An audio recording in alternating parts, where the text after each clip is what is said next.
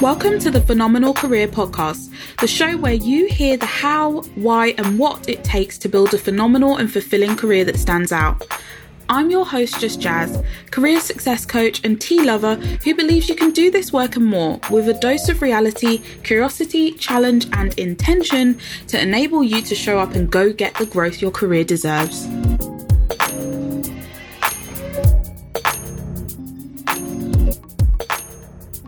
On this week's episode of the Phenomenal Career Podcast, I'm so excited to have Rebecca Kimberley. Rebecca, how are you? I'm good, thank you. How are you? I'm really, really well, thanks. Can you introduce yourself to our listeners? Absolutely. So I'm Rebecca Kimberley. I'm an award-winning psychological life coach, cognitive behavioural therapist, and training as a clinical psychologist at the moment. So all things mental health related. Wow. And just as a bit of a backstory for those that are listening, Rebecca and I met a few years ago. We met online and we met through coaching. Yes. Did we peer coach each other? Or I think you might have coached me. Coached you, yeah. Yeah, because I was training at the time. Yeah, so I've been coached by Rebecca while she was training. So that's how we met, and that's why I knew I wanted to get you on the show to just share a bit of your career journey and story. And you mentioned sort of all things mental health. Can you just walk us through how you got to doing the work that you do today? Yeah, of course. So I would say that I have always been interested in people. I'm a very introverted person, so I like to observe, and I kind of noticed that from a young age. I would stand back a little bit, observe people, understand why people did things the way that they did. I was also bullied as a child, and when you think about the kind of impacts that will have on you psychologically, emotionally, I was really interested to understand why people do things the way they do. Why am I feeling sad while other people are feeling happy? Also, I'm the eldest in a Black family, and naturally you become a therapist, a mediator, the kind of bridge between the parents and the children. So that was also something I was kind of naturally doing, being the agony aunt between everybody. So I would say that not only did I kind of choose to become a therapist, but it kind of chose me in the sense that it aligned with my values. I was really interested in learning about it. And then the journey just went from there. Wow. And you mentioned aligned with your values. Can I ask what your values are? That's a really good question. When people ask that, I can't specify like specific things. Because I feel like, when you look at a list, there are so many. I mean, there's some that you kind of resonate with and there's some that you don't. But for me, there's a lot about kind of making genuine connections with people. I really value that.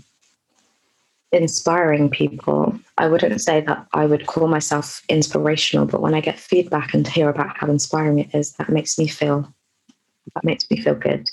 And when, especially so in clinical psychology, there's a lot about values being a leader. And I'm like, I don't know how I resonate with that word.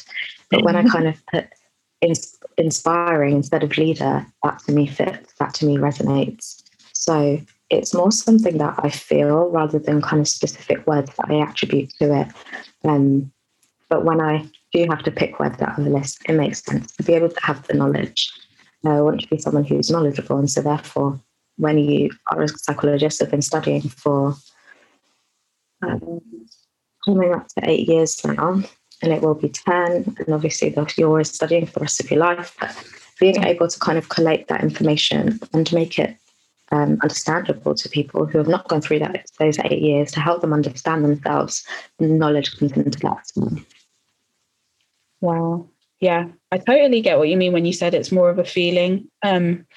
I think I took a very long time to kind of pin down my values, and it was actually my business that made me think on them properly, because they're things that you just live. You live them out. If something feels like it's going against your values, you go against, like you leave that space, or you go in a different direction, and you kind of seek the things out that just make you feel like this is where I'm meant to be. And that's something that aligns. So I totally get that.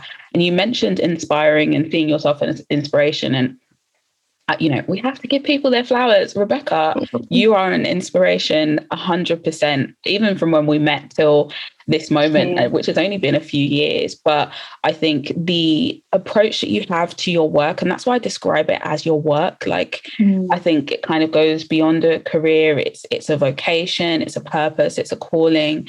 Your commitment to excellence, your discipline, your caring, your genuineness, your authenticity, all of that is so inspiring to me. So I want to let you know that.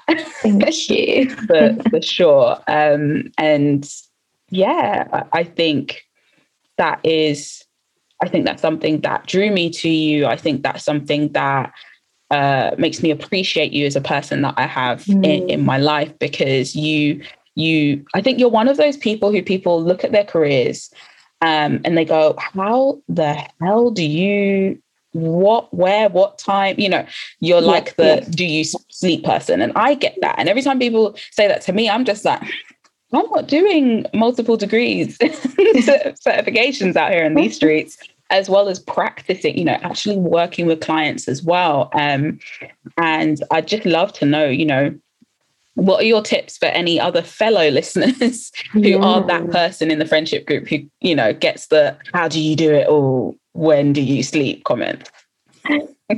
Oh, it's so funny. First of all, I really try. I mean, it's hard not to when people know that you do it, but I try not to kind of glamorize it, because there are so many downsides, as with everything that we do. So I try not to kind of make people feel bad for not seeming like they're on top of everything and kind of doing everything, because again, that's Instagram. I may say that I'm doing a certain thing, but I'm not saying how I'm feeling doing it or how difficult it is or things like that. So I'm always trying to be realistic with myself about what's possible. And also I think that when you're doing something that's truly in alignment with who you are, why wouldn't you want to be doing it all the time? Like, those are my values. Those are the things that give me energy. Like, as I mentioned, I'm a very introverted person. So I do make time for friends and family and for other things, but also this is something that I actually enjoy as well. It's not just like work for me, so I don't always put it down as work. So in terms of things that kind of help me to manage all those different things, is I try to look at my week and I try to see, with the amount of time that I've got, how do I want to spend it? How can I be intentional with what I have? Because a lot of people feel like time is running away from them, or that they don't have enough of it, whereas I see it as, I have all of this time, now what am I going to do with it? Knowing the things that are important, like sleep, like these things, but also how am I going to use the best of these things? So I look at everything beforehand. I know what week I'm stepping into. If I know I'm about to step into a kind of mad week, then I know that something is going to need to kind of be put in place, but also some things are going to have to be taken away. And I try to kind of be on top of it as though I am in control of it rather than it is in control of me. Yeah.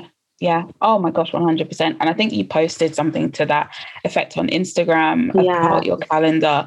And I love the fact that you mentioned things, coming in, but also things being taken away. I feel like it's a huge thing that we forget, that we can create things up so that they ebb and flow. It's not just, I've just got a super loaded week. It's like, okay, something extra's on the plate. What can you take out? What can you remove? What can you move around?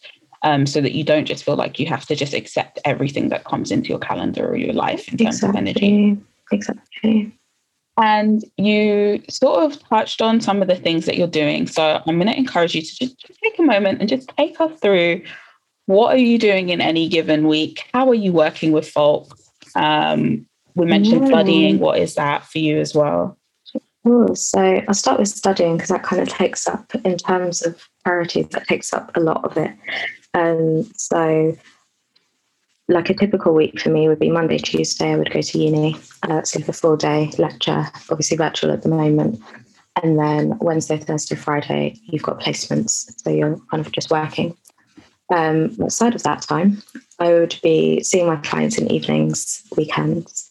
Not every weekend, I'd say probably 2 to 3 nights a week, depending on what's going on. If I have a workshop, then that would kind of be a one-off. But when working with clients, I've got my private clients and then I've got my NHS clients. So with my private clients, I'm doing kind of psychology-informed coaching. We're kind of working on loads of different things like low self-esteem, working through trauma, moving them forward. And then with my NHS clients, that would be more strictly CBT.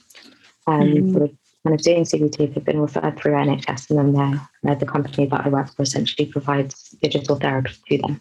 So I see them on an evening as well. And in terms of, I guess, your career goals, because you're studying right now, like what are you moving towards, I guess, as opposed to like what your dream is, like what's around the corner for you? So I have a couple of years left of my degree. I found myself trying to move towards different ways of supporting people whilst also kind of valuing my time. So I'm finding that a lot of clients either want to work with me and can't afford to, or that I want to work with them. And I'm like, goodness me, I don't know where I'm going to kind of fit all of these in, long waiting lists, etc. So I feel like I'm moving towards kind of wanting to develop groups for different, different ways for people to work with me, and so that I can work with several people at once as well, help them through a journey.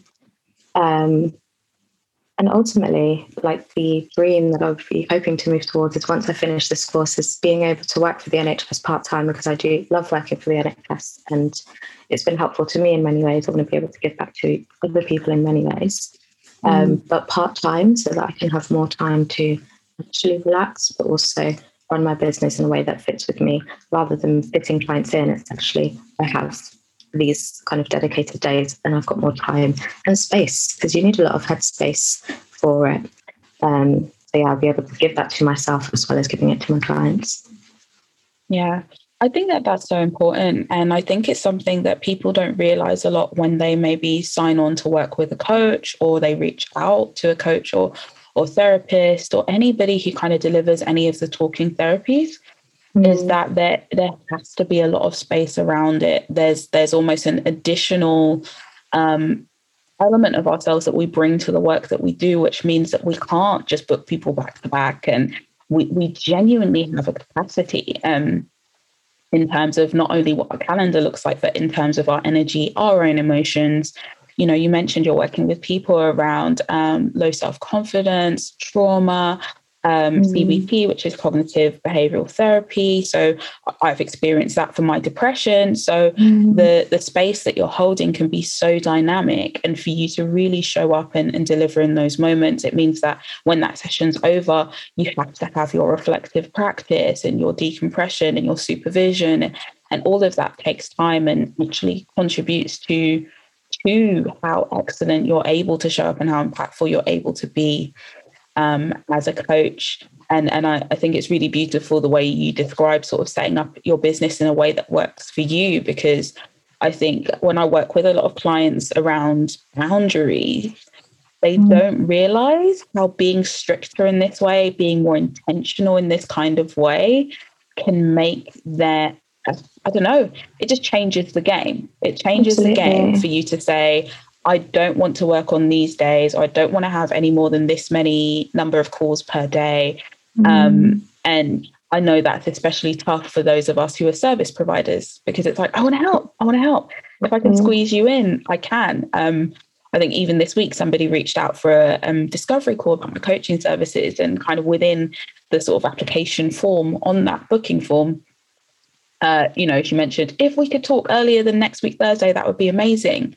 And there was one part of me that was just like, oh, let me see where I can fit you in. And then there was another part where it's like, I don't want to have to squeeze you in. Yeah. There's a reason why that is the next available time that we can speak. And I have to honor that, because by honoring that, I'm honoring myself, but I'm also honoring you by not being always on.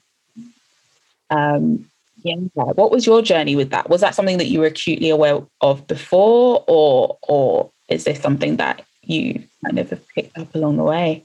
Yeah, definitely something that I've always been aware of, because it's not something that you just start doing in your business when you set it up, but it's something that you will have done loads of times with friends, with family, with other people. So it's definitely something I have been aware of, and also something I have to kind of keep on reminding myself of and monitoring. And that's the thing, is that when it comes to boundaries, when you don't respect them, for yourself, you will quickly understand why they were set in the first place. And you remember, I don't want to get back to that place. So no, I know how it feels to kind of, as you say, squeeze someone in where I'm like, yeah, no, it's a kind of placement day for me, but if I can see you here before placement and then blah, blah, blah, that's not going to be helpful for either of us because I'm going to be stressed. You know that I've got something after that, and it's all just, there is a reason why I protect my time around that, because that is protected time. Likewise, I don't squeeze anything in when it comes to clients, when that is my protected time. So I'm able to give them my utmost attention during that time because that is protected, and likewise. So in the same way that we kind of value and respect our clients' time, we also have to do the same with ourselves. Yeah, definitely. Just going back a little bit to sort of mental health and everything you're doing, kind of being around that. Tell us a little bit more around your mission with that, because, I touched on me having experience with depression, and I 1000% believe that it's so, so, so important. But how do you work with folks? How do you support folks? And what do you want folks to know about mental health? I think the biggest thing for me is having people really understand it.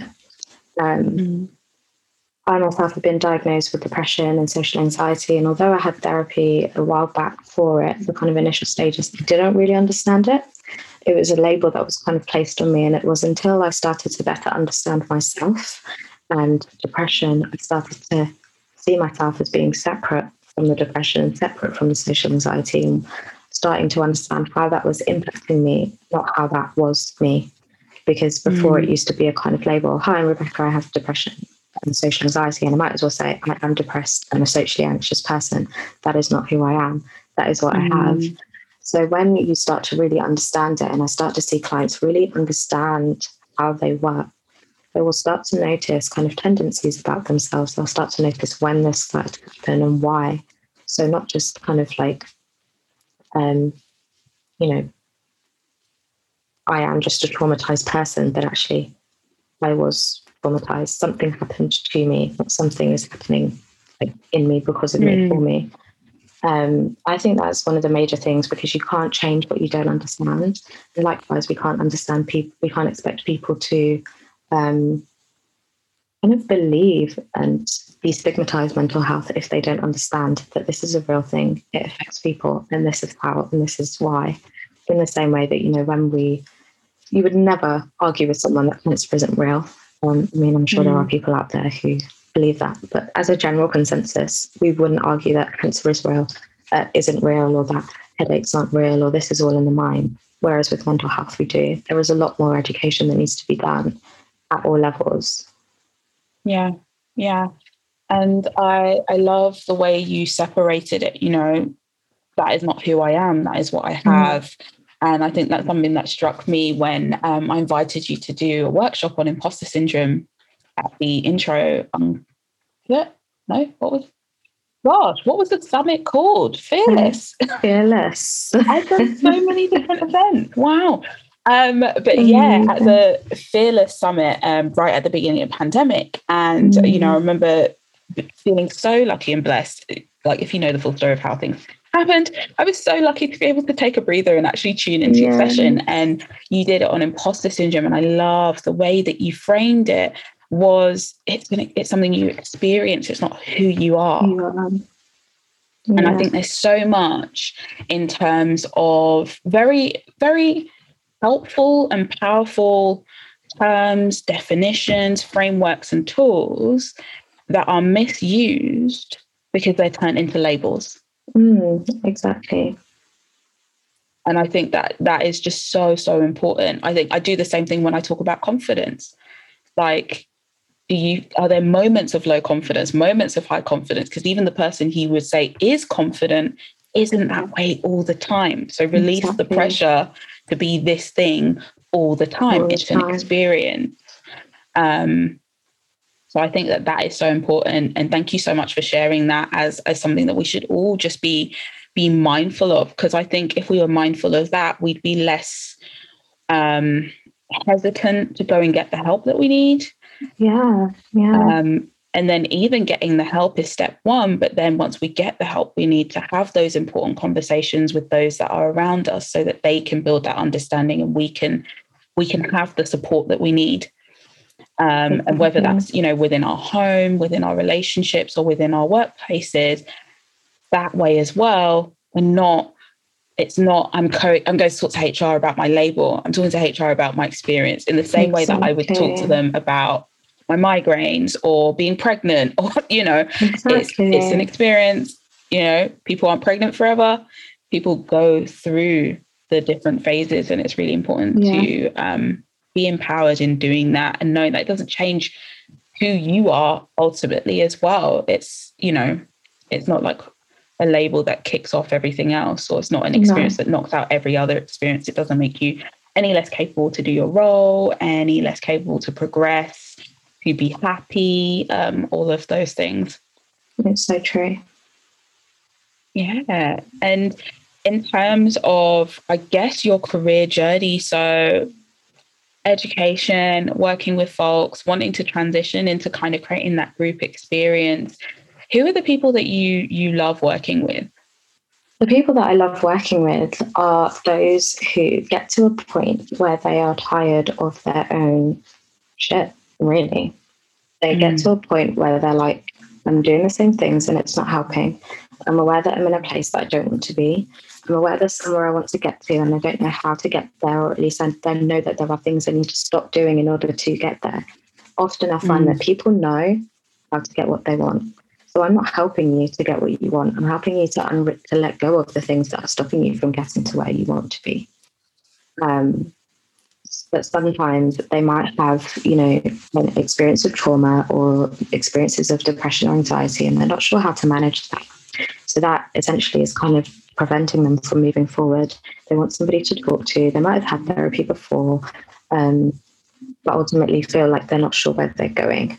So all of those different things where they're just willing to kind of move forward. And I say that because all of those things, that was me. I got to a point where I was like, are you actually going to do something? Or are you just going to continue to walk around with this label and make it more harder for you? Or are you going to learn how to understand yourself and free yourself of the things that you went through and find a way to move forward? And that's for me when I changed my kind of narrative about what happened to me to what happened for me, so I could be who I am now. So similarly, my clients will be going through that similar experience where they kind of see me or read my story and they're like, that's what I want, but I don't know how to get there. Yeah. There we are. I love that. I agree with that. I think there's an element of urgency in that. When you're sick and tired of the loop, feeling like you're in this loop and it's like, I did it to myself again. And when you kind of look in the mirror and you realize it was me, like everything else in the circumstance changed, but I still made the same outcome.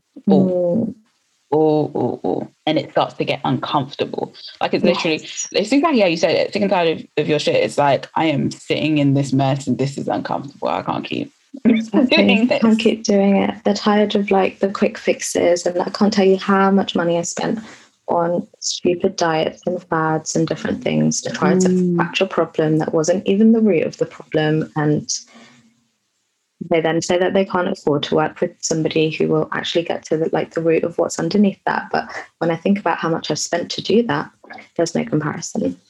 I think it's so important that you said that as well, because this is a conversation I had with one of the resident coaches in my membership, Rachel, this week. And I was just like, I remember the days when I didn't have money to invest in my personal development and my growth the way that I wanted to. But what I wasn't realizing was by me spending an average of maybe 30 quid on Amazon for the next self-help book that somebody recommended to me, for me going to these little sort of piecemeal events that line you up to join a course, or they line, and I was just like, I probably invested the same amount, but just didn't get the results. I felt like I was getting the results because it felt good. It felt enlightening and insightful. But in terms of the root cause, I was kind of taking this sort of, I describe it as a copy-paste approach. Yeah. What works for that person should work for me. So if I inhale their book and I follow all of their 7 steps to the T, then I will miraculously transform. Yeah.